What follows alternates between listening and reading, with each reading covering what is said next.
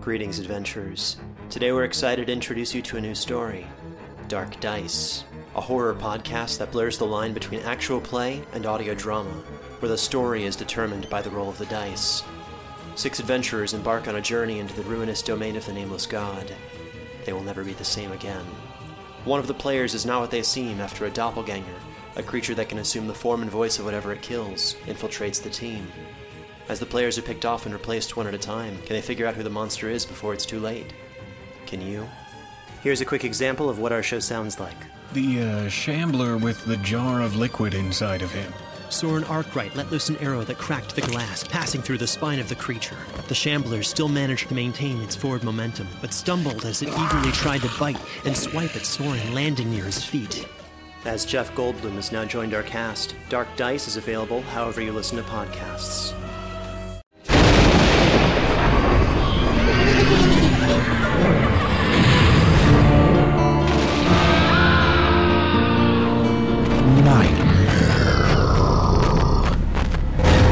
Welcome to the Nightmare Magazine Story Podcast.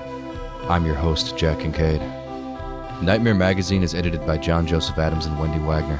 The stories of this podcast are produced by Skyboat Media, directed by Stefan Rudnicki and Gabrielle Ducoeur, in association with Jim Freund. Our next offering for the September issue is True Crime by M. Rickert. The story is read for you by Stefan Rudnicki.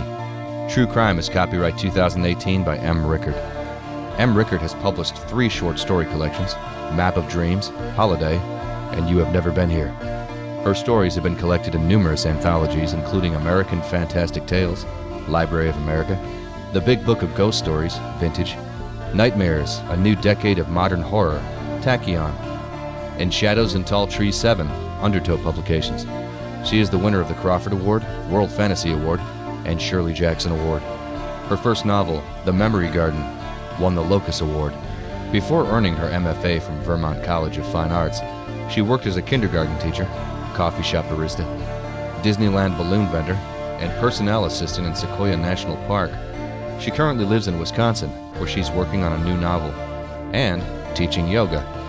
Her story, The Shooter, will be published in 2019 in Echoes, the saga anthology of ghost stories. Find her online at www.mrickert.net. And so ends this week's intro. So, without further ado, let's have a nightmare. True Crime by M. Rickert. He cut off her arms and threw them on the side of the road. They wanted a boy. Her uncle taught her how to play the game. The last time anyone saw her, she was dancing. She was drunk. She was flirting with everyone. She was wearing a short skirt. She had a lot of eyeliner on. She got into the car, which anyone knows is a stupid thing to do. She was stupid. Actually, she was very intelligent, but had no common sense. It wasn't her fault. But what was she thinking? He pulled over to ask if she had seen his dog. She skipped down the sidewalk because she had just learned how to do so. The first time he hit her, he apologized and vowed never to do it again. He did it again. She had a crook in her nose where he broke it. She learned what brand of makeup covers bruises. Nobody guessed the trouble she was in. A lot of people knew she was in trouble, but a person who doesn't want to be helped can't be. They dated for 6 months before he murdered her. She was very popular. No one can remember her name. She was asleep in her bedroom, which was a diorama of her life, from the pile of stuffed animals in the corner, to the cheerleading ribbons, to the college applications splayed on her desk. He snuck in through the window. A pillow can muffle screams and gunshots. She was strangled. She met him at a bar. Her friends begged her not to leave with him. She laughed. When she danced, she raised her arms overhead, her fingers apart, her hands catching the light. She spun in an ever-widening circle. She hoped there was a way out. She tried to remember everything she'd been taught about self-defense.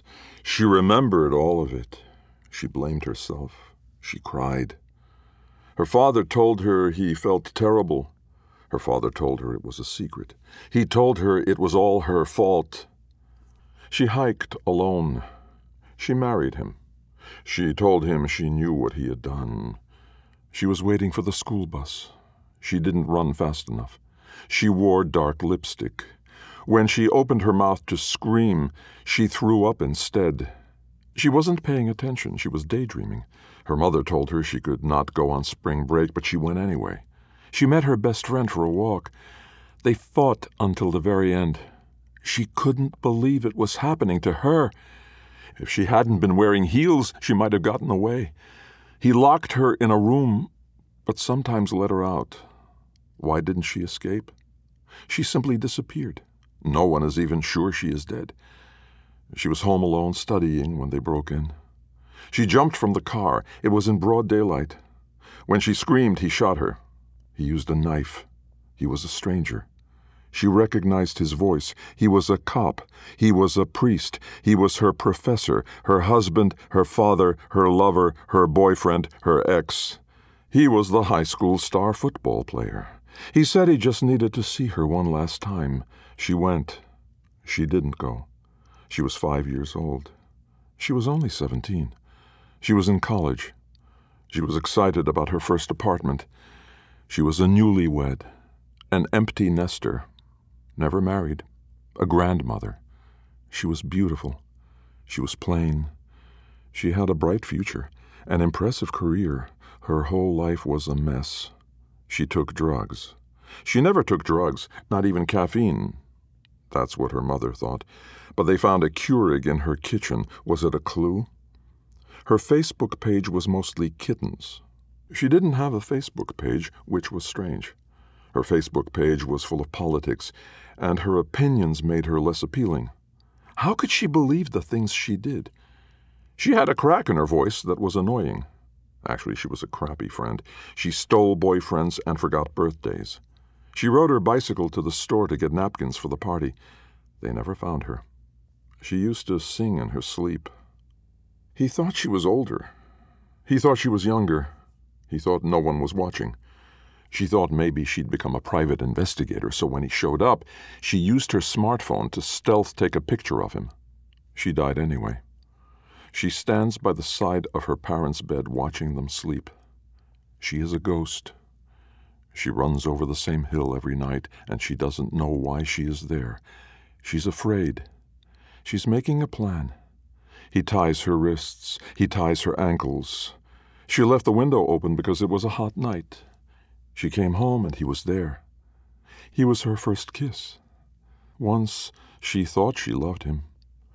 She suspected he had moved on to her little sisters. She hoped she was wrong. She was frozen, alive. She was broken like a doll. She was a doll. She was a bitch. She was crazy. She was timid.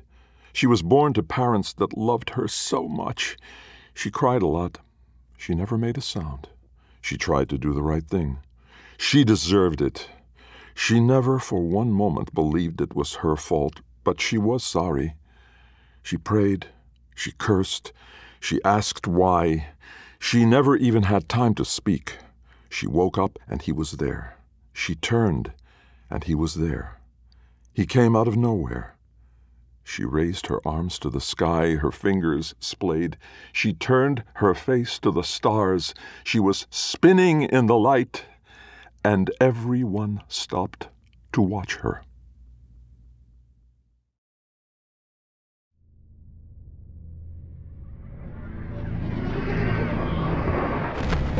Welcome back. I hope you enjoyed the story. Please consider making a stop at our website at nightmare-magazine.com. If you'd like to help spread the word about the Nightmare Magazine podcast, go to iTunes, find the Nightmare Magazine podcast, and leave a review or rating there. Nightmare Magazine is published by John Joseph Adams. If you haven't already subscribed, check out our many options at nightmare-magazine.com/subscribe. The stories of this podcast are produced by Skyboat Media, the most respected independent audio production team on the West Coast. They are headed by the Audie and Grammy award-winning narrators Stefan Rudnicki and Gabrielle DeCure. You can check out Skyboat Media's website at skyboatmedia.com. Post-production is in association with Jim Freund. Music and sound logos are composed and performed by yours truly, Jack Kincaid. There's other ways you can be notified of new Nightmare Magazine content. You can subscribe to our free monthly newsletter RSS feed, follow us on Twitter, or like our Facebook page. If you visit nightmare-magazine.com and click on this month's editorial, You'll find links to all of our social media pages. This podcast is copyright 2017 by Nightmare Magazine. Thanks for joining us. Sleep tight.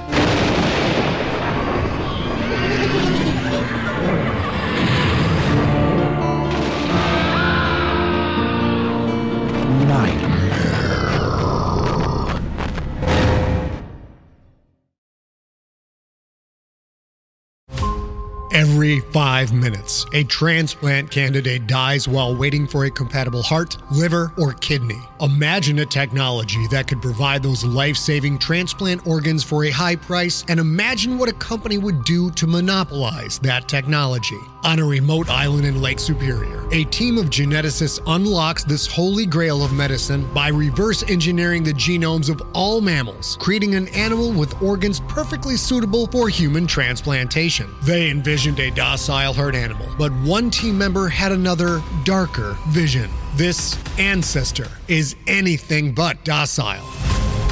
The team's work spawned something big, something evil, something very, very hungry. Ancestor is a complete serialized fiction podcast by #1 New York Times bestselling novelist Scott Sigler, with all episodes available. Binge the entire story now on Apple Podcasts, Spotify, or wherever you listen to podcasts.